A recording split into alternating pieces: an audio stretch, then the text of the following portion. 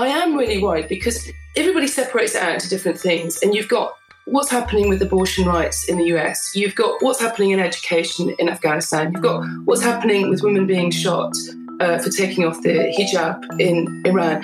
And you have this happening right now in the UK.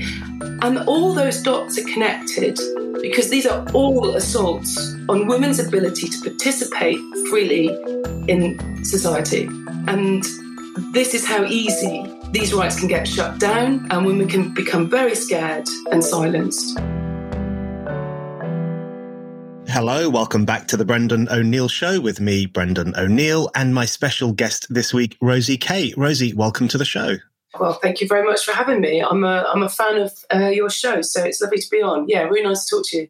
Brilliant. Well, we are delighted to have you on. I've wanted you on for quite some time for many reasons. Prime amongst them is that I've often thought that your experience of cancel culture is one of the most interesting and one of the most bizarre and one of the most revealing about this whole climate that we currently find ourselves in. So there's lots of different aspects of this story and things in general I want to talk to you about. But I do want to kick off with the story itself, which I have followed very closely. And so many of the listeners will know that you are an esteemed choreographer, very well known for the dances that you have choreographed over the past few years and for your dance company, the Rosie Kay Company, which you left last year following an incident at a dinner party in your own house. I mean, we really are getting slightly down into Stasi territory now when people have to leave work because of something they said over dinner.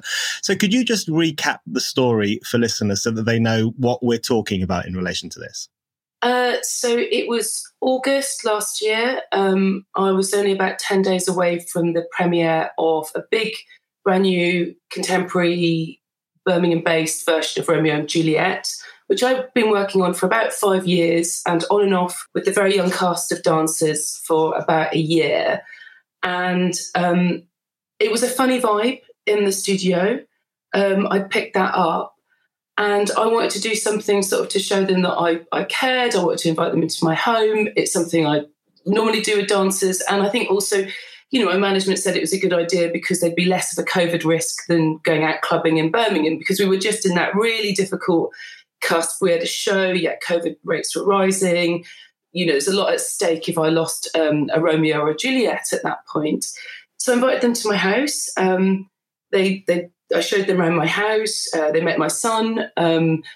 I cooked them lots of different meals for their different sort of dietary needs. And then it was very late in the night. So we're talking like 1:30, 2. My husband had tried to kick everyone out. It was all like very lovey, as you'd expect with a bunch of lovies. And then, and I, so I'm in the garden of my own home at sort of 1:30. They're drinking my alcohol. They're helping themselves to my wine collection.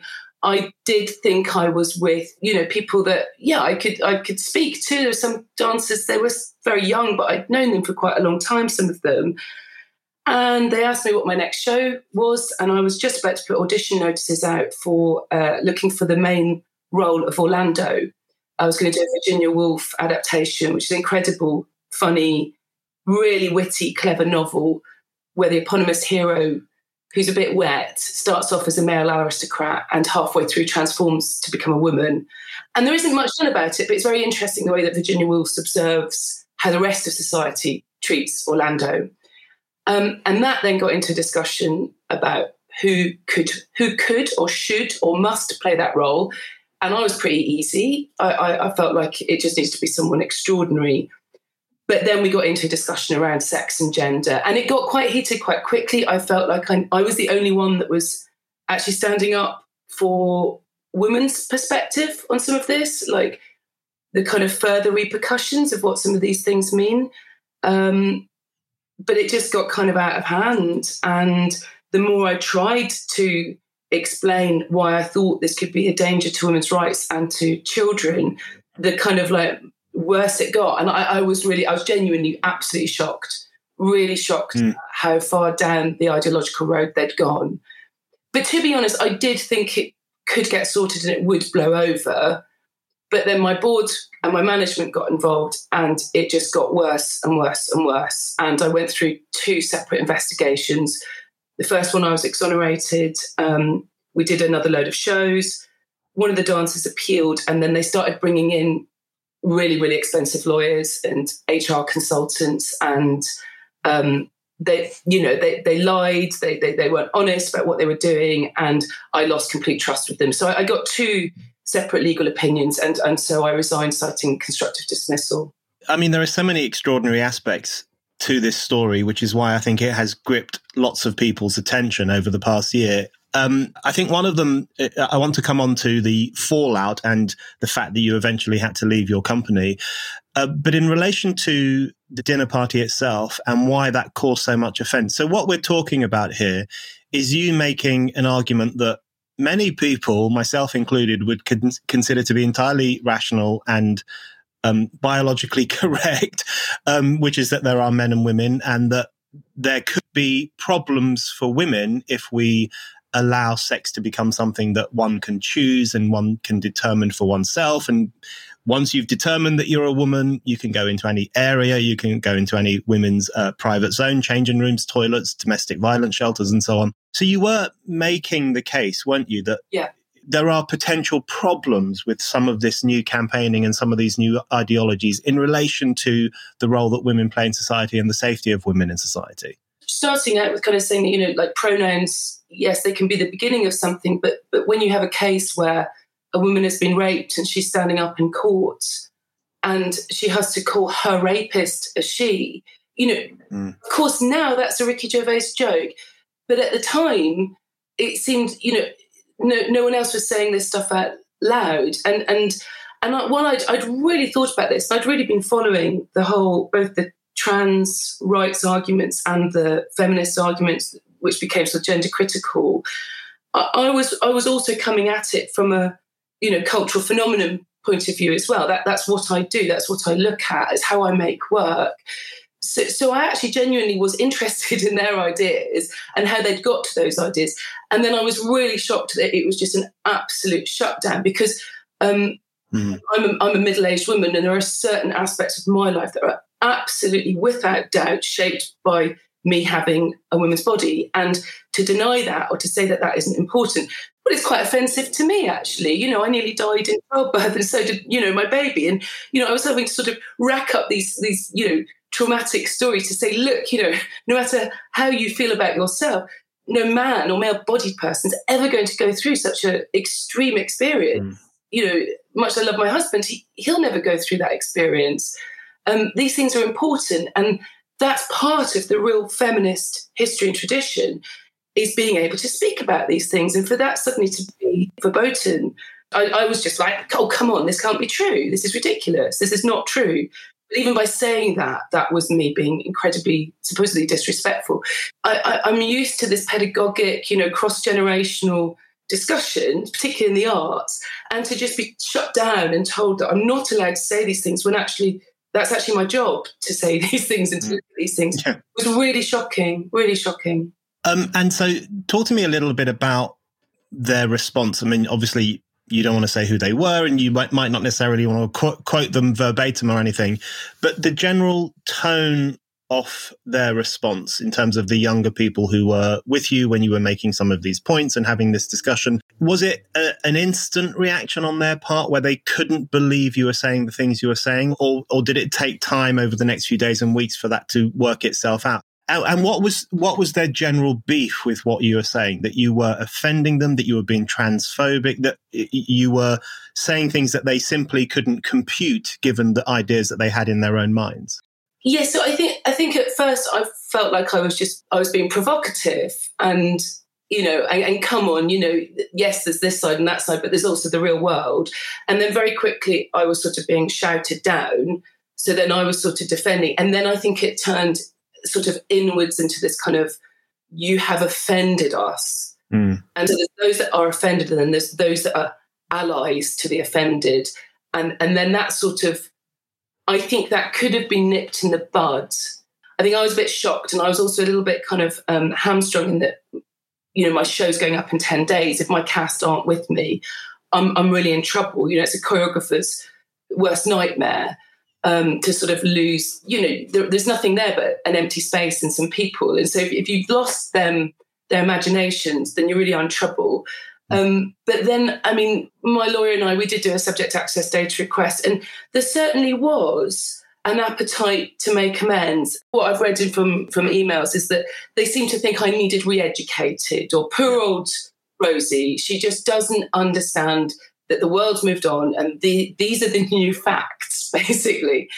And then there's a discussion with my chair and my manager about what kind of re-education program would be suitable, whether it be mermaids or gendered intelligence. And I know about these organisations. And there's a bit of lucidity where the manager says, well, of course, Rosie's better read than most of these trainers would ever be and would run rings around this. Damn right I would. But there was this sort of sense of like, but these ideas of Rosie's are so dangerous. We need to sort of nip them in the bud. And so I think everyone came down on me really heavy in some kind of strange reaction.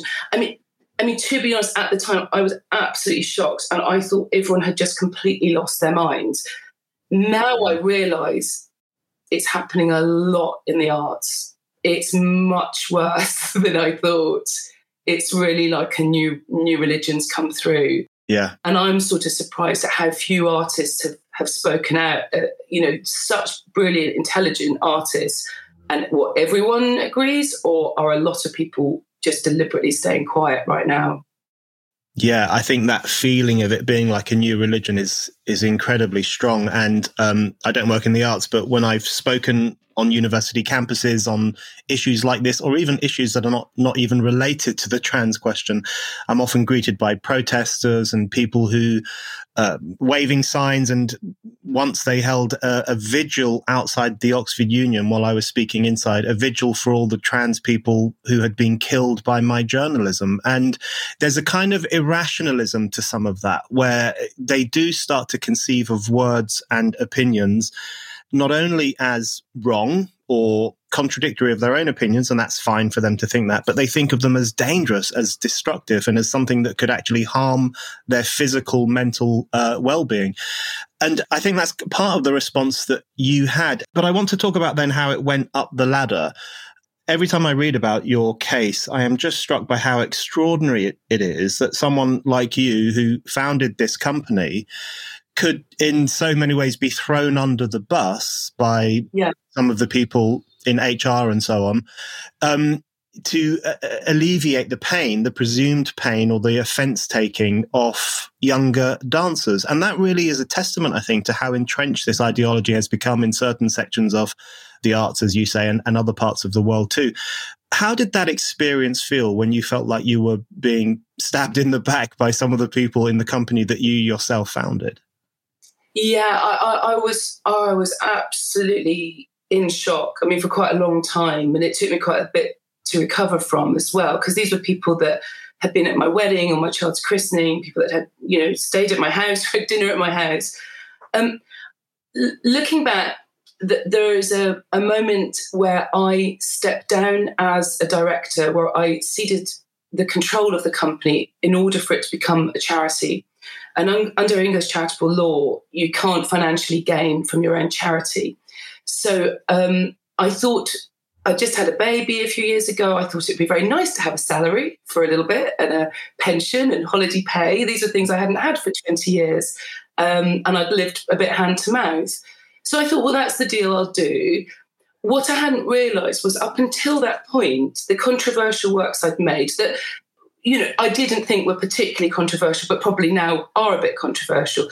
I had shouldered the full weight of responsibility if there was any flack, if there was any sort of like really negative reviews, or one time I had a bit of a run-in with the MOD around 5 soldiers way back in 2010. I just saw that as part and parcel of my job, and I took it. Once I stepped down and the board became a sort of more professionalised board of trustees, actually I didn't realise that they were then holding the fragility of the arts.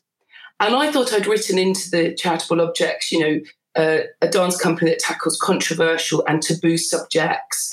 Even the most boring financial papers talked about Rosie Kay, tackling in-depth research around subjects that are often not talked about. So, it was written in that I like spotting big trends before they come along. And this clearly is one of the biggest. It's a total dismantling of the sex binary. That's pretty massive to me. And this should be out there and being discussed and being looked at and making art about it. I mean, it's fascinating, whatever side of the fence you sit on with it.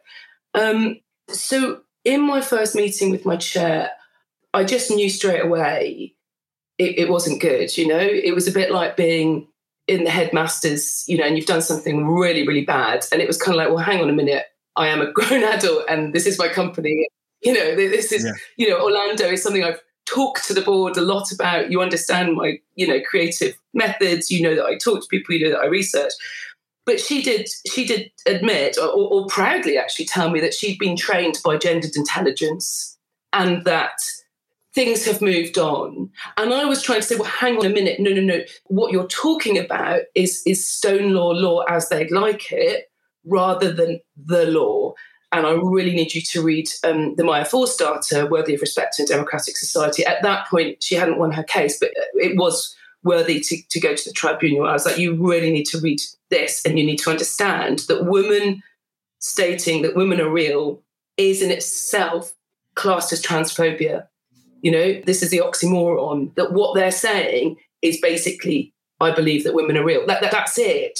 No. We need to investigate this properly and fully. And then I think there was just like a whole load of huddling with the board and a lot of fear and a lot of reputational fear and a lot of control going on, in that it wouldn't have gone that far were it not for the current climate that we're in. Yeah. And so I think everybody fears for their own reputations. And me rocking the boat was going to upset everything. Yeah. So it was sort of like, naughty Rosie, let's tell her off and let's get this company back on track, as opposed to, this is actually Rosie Kay and this is the Rosie Kay Dance Company. And what do we do to protect both her and the company? There was no thought of that. And that was, again, what was very hurtful, very shocking. So there was a moment, I believe, when this was all going on, when I guess there was a fork in the road and you had a choice, really. You could either accept the slap on the wrists and get back to business as usual and keep your mouth shut, I suppose, as women did in the old days. Or you could choose to do what you did, which is to take the action that you took, step down and go public. And then some of the dancers then had the absolute gall to criticize you, even for going public about the experience that you had.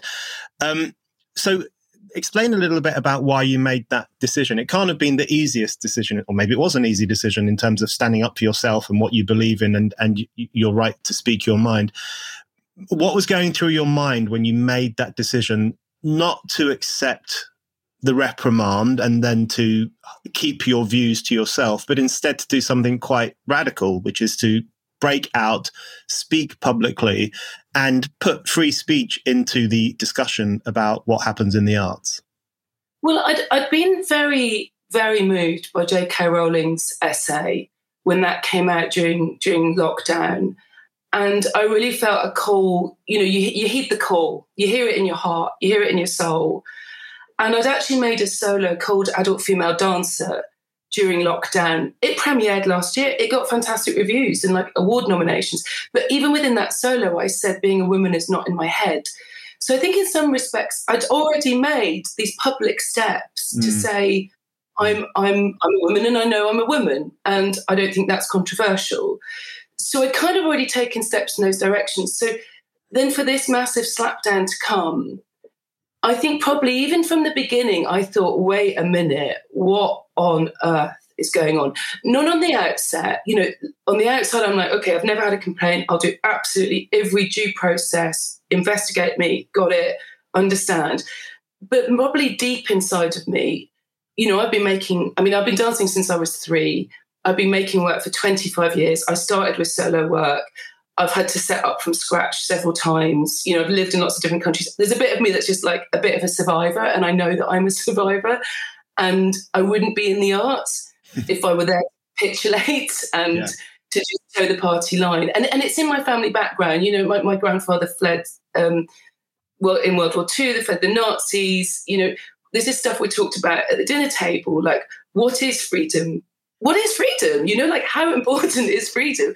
Because he couldn't return after the Iron Curtain came down. And so our family was sort of stranded in Scotland. And that's been part and parcel of growing up. I lived in Berlin, I lived in Poland, I've lived in societies where freedoms are not as assumed as they are in this country. And I think this is the first time we've really felt something like this on such a large scale. And so there was lots of warning signs, there were lots of things making me go alert, alert, alert.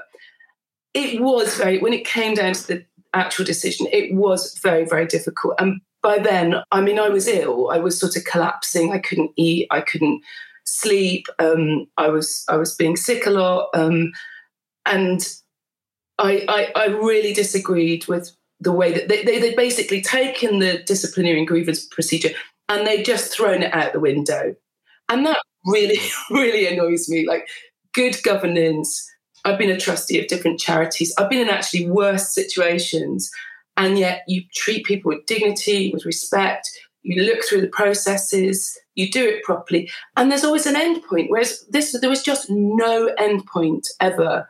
And so I just felt like not only were they throwing out any sort of sense of good governance, I was not going to be able to carry on working with any of these people, and I was not going to be able to make the work that I wanted to make. And so for me, the decision was truly existential. I mean, there's a funny moment where I think it was like the week after I resigned and I found out that the company had folded. I guess that was in order so that I couldn't sue them. And my husband came home, he'd been working in London, and he sort of saw me like propped up, on the kitchen table. And he said, you're like the person at the end of Fight Club. You've sort of had to kill yourself in order to survive. It really did. It was the first time I laughed because I was like, yeah, that's exactly what it feels like. You mentioned there the Iron Curtain and life behind the Iron Curtain, where people didn't have the freedoms that I think some of us in the West too often take for granted today.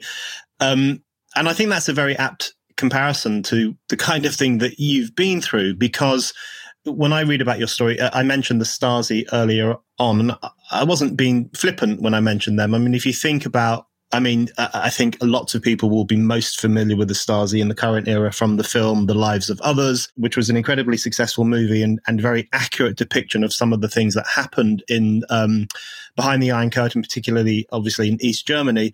But in that movie, you had a member of the Stasi who was spying on people in the literary world and the art world by listening to their private conversations in their homes and judging by them whether they were guilty of wrong thing or criticizing ideas they shouldn't be criticizing or being critical of the authorities. And you have been through a very similar situation where you have an actual dinner party where certain things are said and it explodes into almost like an inquisitorial judgment of you as having said something or held a thought that you're not supposed to hold in the 21st century. So it's a really extraordinary example of cancel culture. But the question I wanted to ask you about that is that we're so often told these days that cancel culture doesn't exist, which is such a frustrating argument because it very clearly does. But in relation to the arts in particular, you've already touched on this, cancel culture in the arts, or just a general unwillingness of people to raise certain issues or to hold certain views or to push back against certain new dogmas and certain new ideologies. Why do you think the arts world is like that? Because in most people's minds, the arts world should be a place in which you can be experimental and take risks and challenge all sorts of things that you want to challenge. But that is no longer the case, is it? No, and that's been quite a shock, actually. And maybe I was a bit in my own bubble. I mean, I was really getting away with it because the critics liked my work and the audiences liked my work. But maybe I've been going against the orthodoxy for longer than I realised, actually. I've got quite a few theories about this because I came back to the UK in 2003 and it was quite direct. The money from the Arts Council or from arts organisations straight to the artists. And there was lots of stuff going on and there was lots of kind of like incubate kind of money going around. And then gradually, I saw that there were more and more arts administrators, arts marketing. And that's not to say that we don't need them, but there was just like a whole new class came through of people that were doing degrees that were getting those salaries with the pension and the holiday pay that I remember, making a lot of the decisions, huge amounts of power, but absolutely none of the risk. And I think those sort of roles have grown and grown and grown. And the artist actually has become a little bit weaker inside the system. And there was a sense of that the arts were starting to become a little bit more homogenized. You just started to feel you knew what the stance would be on any particular subject. And that was there. And I was always trying to fight against that a little bit, but that became very strong. I think then there were arguments around appropriation. So then people started to kind of be really sort of concerned that maybe they'd be accused of appropriation. So it started to get less cross-fertile, and it started to get a little bit more stale and siloed. And then I think came along, diversity, inclusion, equality, equity. And I think all through the past 20 years, that has really sort of started to form its own culture that has a right and a wrong. It has a left wing and a right wing. It has certain opinions. You can also name any subject and you sort of know that people have to have opinions about all of those things that go certain ways. And it's really sad. I mean, I don't know if audiences like that very much. I certainly don't like being talked down to or being told what to think, particularly not from my arts. And I think the whole point of the arts, that whole viewpoint of like through one person trying to look at the whole world, it not quite making sense, you having to use your own, especially with dance. Like I invite the audience to come in and watch and have to make some of their own mind up about that. That's less and less. You sit down and you're told what to think about things. Yeah. In the art that I engage with, I often get that feeling that I'm being lectured to. I mean, you can even go to an art gallery now, and I've noticed that the little tags that they put next to artworks are getting longer and longer and longer. And it's like, let me look at the art. Don't tell me what I have to think about it, or what the politics is, or what the nature of the ideology is that is being explored. There is a very instructional feel to a lot of contemporary art, which I think is frustrating and probably puts lots of people off. But in relation to the broader question of freedom of speech, so just taking it from the arts and taking it slightly beyond that, you mentioned earlier Maya Forstata's case where she lost work as a consequence of her blasphemous belief in biological sex. There's also the Alison Bailey case as well, of course, where she was discriminated against at her chambers because she doesn't think a man can become a woman. These cases are very interesting. And you mentioned there that as a consequence of the Maya Forstata case, it is now a protected belief that a woman can believe that women are real. And that's good in many ways. And it does mean that there will be protections for so-called gender critical women in the workplace if they're being potentially punished for their views. But isn't it also kind of sad that we had to reach a situation where a woman's right to express herself had to become protected in law specifically because of the culture that is now swirling around, which is a culture that you've experienced at the dinner party and the fallout from it. And it's a culture that many other women have experienced as well. It's a culture that J.K. Rowling experiences every single day with the death threats and the abuse and the harassment that she receives for saying perfectly normal, perfectly legitimate things. On the one hand, those kinds of defenses of the right to express those views are welcome, of course. But on the other hand, the fact that they're necessary speaks to a far deeper problem, doesn't it, in the ability of women to express these views in a public place? Well, I mean, it really has blown my mind that, 100 years of progress can sort of be wiped out in a sneeze, really. I mean, it's like in a sneeze. And, we're in danger of losing an entire generation of women and their work and their ideas and their thoughts because we are. And I am, you talked about cancel culture. I'm genuinely still being cancelled on a kind of like fortnightly basis. And I shrug it off. But, the cancel culture, it's not just cancelling you for like your one indiscretion. It's cancelling you for all your future work, for all your livelihood, for your family, for the roof over your head. I mean, as if you should never work again or be in public again. That for me is the most, sinister part. That's it. Yeah. You are over. No matter what you did before, everything is wiped out. But I think coming back to the issue around particularly women, I am really worried because everybody separates it out into different things. And you've got what's happening with abortion rights in the US. You've got what's happening in education in Afghanistan. You've got what's happening with women being shot for taking off the hijab in Iran. And you have this happening right now in the UK.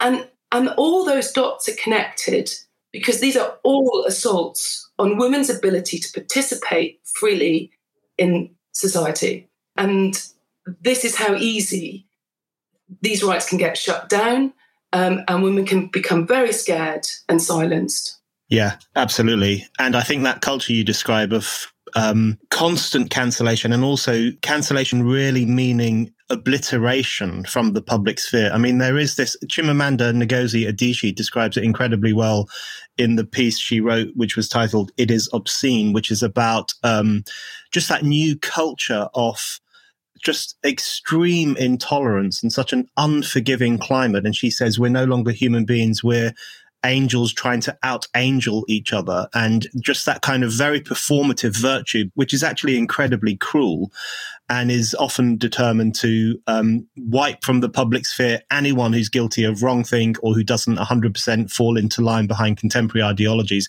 It's a really deeply unattractive political climate and cultural climate, and one in which people are genuinely forbidden from saying what they want to say, or very often scared of saying what they want to say because they know what the consequences will be.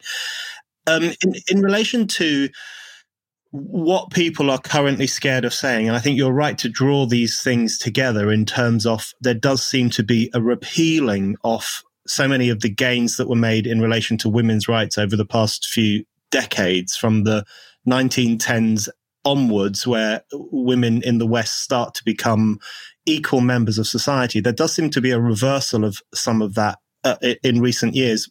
And I think at the root of it is the fact that it is now incredibly difficult to say what a woman is. And if you can't say what a woman is, then you can't defend a woman's rights because it doesn't make any sense. So I wanted to ask you in relation to that, is that one of the reasons you think it's quite important for someone like you to say that a woman is a woman, a man is not a woman and cannot become a woman? It's important to say that, not because one wants to be offensive. If people are offended by that, that's their business. But because that is actually the root of being able to stand up for someone's rights. Is the first starting point is to be able to define who that person is. It's quite strange when you look back at the Hansard of the debate around the Gender Recognition Act. Some of these risks were pointed out, funny enough, by Neil Tebbutt. Actually, who would have thought, he'd be a defender of women's rights? And of course, it goes without saying, if somebody's suffering body dysphoria or believes they're trans, I have the utmost empathy. It's about what this ideology, means in law. And, it's really strange to realise that there's never been an actual definition of sex. So it's a protected characteristic under the Equality Act. But what we've got at the moment is exactly, particularly when it comes to sort of Roe versus Wade in America, the left can't define what a woman is, but the right can shut down the right of a termination, even if it's life-saving. And so women are really stuck in a pincer movement there. And so, for me, I was probably motoring under the kind of like, I'm one of these sort of, I wouldn't say I was ever a lib femme, but I certainly I'd read my Germaine Greer. I'd even read Andrea Dworkin as a teenager. I'd sort of pulled them off my mum's bookshelf. But then, I'd still go clubbing in, mini skirts and high heels. I was kind of used to my own liberty and decision making. And there was always a female's perspective in my work, but I was probably one of these women in the arts that was like, I want to be known as a choreographer, not as a female choreographer. And yet now I'm like, wow, okay. I mean, that was just allowed to me, and that can be snatched back from you. And so women like me in the arts stand up and say, I'm not having it. Actually, and I'll get expelled.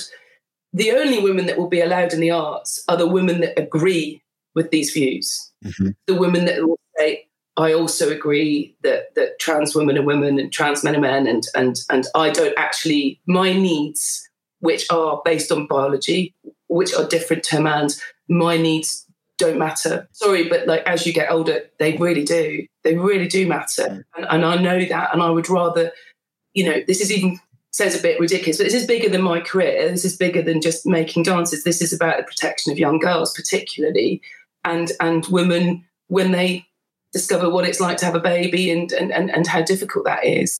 Being a woman has lifelong implications in a completely different way than being a man, biologically. You're listening to The Brendan O'Neill Show. If you like this podcast, be sure to subscribe so that you never miss an episode. With most providers like iTunes or Spotify, it's really easy to do with just one click. And if you get this show via YouTube, then make sure you not only subscribe to Spike's YouTube channel, but that you also click the bell so that you are alerted to every new episode. I think the point you make about, on the one hand, we have a left that seems incapable of defining what a woman is and will come down like a ton of bricks on anyone who does give a biological definition of what a woman is. And then on the other hand, we have a right wing, especially in the US, which is gunning for women's rights, which does understand what a woman is and would rather that they were back in the kitchen or certainly not taking control of their reproductive choices. And as you say, it's an extraordinary pincer movement in relation to what's going on with women at the moment. But I specifically wanted to ask you about the problem of the left, because the left traditionally, I'm old enough to remember when the left was fairly progressive. That seems to be a long time ago now. But they certainly knew what a woman is, and they certainly knew that women's rights were important. Now we have a Labour Party where the leader is not even capable of giving a straight answer to the question, can a woman have a penis? Other MPs in the Labour Party openly say, yes, a woman can have a penis. And it's an extraordinary state of affairs, firstly, because you think if they will lie about something like that, what else will they lie about? So there's that fundamental question. But also, what does that mean about women's relationship with the left? And especially for progressive women, maybe women in the arts or women who generally think of themselves as liberal, open-minded, leftish, where are they meant to go now if we have parties of the left which don't even know what a woman is and often treat with contempt any woman who does say what a woman is? Well, yes, I was really lucky enough to have lunch with Rosie Duffield a couple of weeks ago. And I think she's actually coming through the other side of this. And she's like, we don't need to be polite and calm about this. We can be angry because, being polite and nice about it is yet another way for them to kind of control you. Like we're allowed to be absolutely furious. And I'm not there yet, but I'm getting there. I'm getting there. I think it's really, really strange what's happening with the left, and the sort of the blindness to their own history is also what's very sad. And the role of women in the union movement and the Labour Party just also being completely wiped out. I mean, they just clearly don't think that it's a vote winner, I guess. I guess they think they'd rather have the youth vote than the vote of half the population. And I think at the moment, it has left women in a really, really tricky place. And so we're, monitoring everything that every politician says about this subject matter. And so Kemi Badenoch has come out, it's quite a heroine around her stance on this one and only issue. And we may well disagree on many other things. And Sueva Braverman, as the Attorney General, put out some really good, clear guidance about children, which, on Mum's Net, it's like, that's fantastic. Do we agree with her on immigration? No, of course we don't. So where are we? Are we going to be single issue voters? I think this is of such importance that lots of women will decide that. And other women that don't know what to do, I think, will be spoiling their ballots, which goes against, our desire to want to participate in democracy. So it's a difficult place, yeah. Okay, a couple more questions. You mentioned there earlier on about the protection of girls, and I did want to ask you about that because it does strike me that I think lots of people haven't thought through the consequences of this ideology and of this culture for girls and for girls who are either young or entering into womanhood, if they're growing up in a world in which there is so much public commentary about the fact that women aren't even real and anyone can become a woman. It's such a flimsy thing to be that Eddie Izzard, for example, can click his fingers one day and be a man and click his fingers the next day and be a woman. That's how meaningless womanhood is. I mean, that is essentially the message that is continually communicated by this idea that someone literally becomes a woman simply by declaring himself as such. It really does give an impression of womanhood as a meaningless social biological category. And you do think about the impact that has on girls who are becoming women and their sense of self and their sense of who they are in the world. But also, even more broadly, is the question of whether girls will have their own toilets at school and their own changing rooms and their own ability to take part in sports. And we have heroines like Sharon Davis, who's doing a great job of trying to defend sports for girls and for women. To me, anyway, there's an obviously corrosive impact of all of this stuff, but other people seem incapable of seeing it. How do you think we might get through to people to explain to them the dilemmas this ideology poses for girls and for girls who are entering into womanhood? Well, you're right, because the whole transgender ideology depends on stereotypes. So if you're going to identify as a girl, that means you like pink, you have long hair, you want to wear dresses, you want to wear makeup, have your nails done and giggle. And, you know, I'm sorry, at the harder edge of that, you are a sexual object. What young girl would want to say, yes, I want to be a cis woman and I identify as a cis woman, when they could identify out of it and say, do you know what, maybe I'm actually a trans man, maybe I'm male. And then that's a get out card from all of those stereotypes and all of that objectification. Now, there are routes that go with the, you know, I was studying eating disorders at University of Oxford and using dance to kind of eliminate this quite severe mental health issue that also is inside, you know, the body. And there is nothing more difficult than a female body going through puberty and the way that your body changes and the way, you know, it's kind of what Virginia Woolf looks at in Orlando. It's the way the outside, you go from being a person who is an agent in the world and free to do what you like and think about things and scamper about, suddenly the entire male gaze is upon you and you no longer are an agent, you are an object. You might be the same, but nobody treats you the same. And you start to turn that in on yourself and your own body. And it's only when women reach their sort of late 20s, 30s, do they sort of calm down and go, blimey, got through that. But that was pretty scathing. I mean, the experiences of going through puberty, of starting your periods, of toilets, it's such a complete nightmare. Even thinking back with, you know, single sex toilets were, you know, completely normal when I was a teenager. You know, to be going through that with teenage boys involved, it's an absolute horror. And I think sports, you're right, is one of the clearest areas where we can see what the difference testosterone does to bodies. We can see that difference, and to deny it, it's clear to the eye. And I think sports and the amazing women from sports that are really fighting, I think that's the clearest example where you just go, that's not fair. That's not fair. Yeah, I agree completely. And having been a teenage boy, I find the prospect of allowing teenage boys into girls' areas is just so, I mean, most of the time just because they're a bit stupid and idiotic and behave in a sometimes reckless, childish way. And that's not what girls want if they're having particular issues or need some privacy. So I just find it an extraordinary idea. Rosie, the final thing I wanted to ask you is whether there's an optimistic element to your story. So you talked about, obviously, you went through something quite extraordinary. There's still the juggernaut of cancellation that some people would like to send in your direction.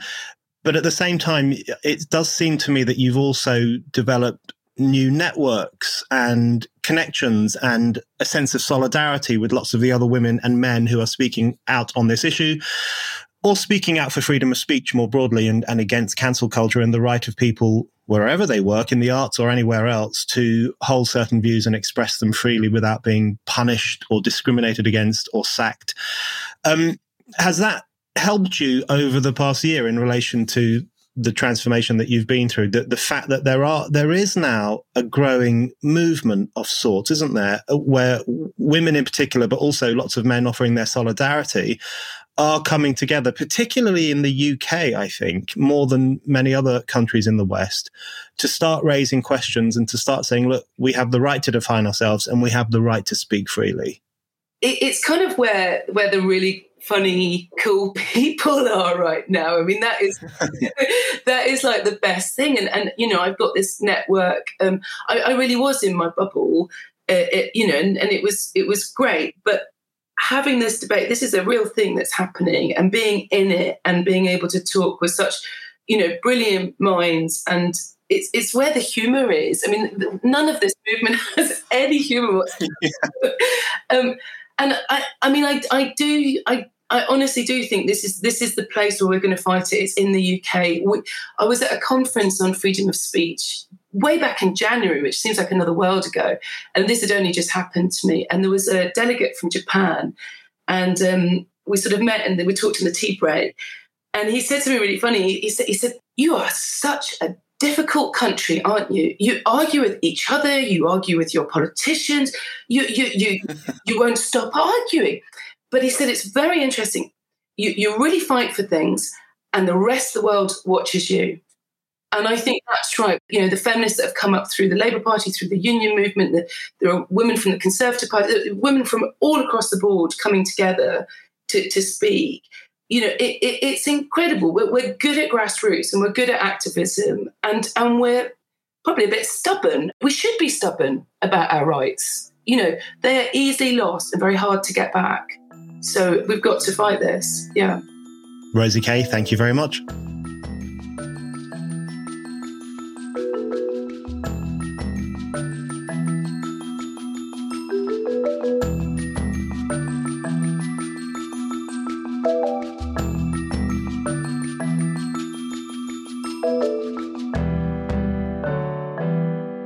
Thank you for listening to The Brendan O'Neill Show. We'll be back with another guest and more discussion. Don't forget to subscribe, and in the meantime, keep reading Spiked at www.spiked-online.com.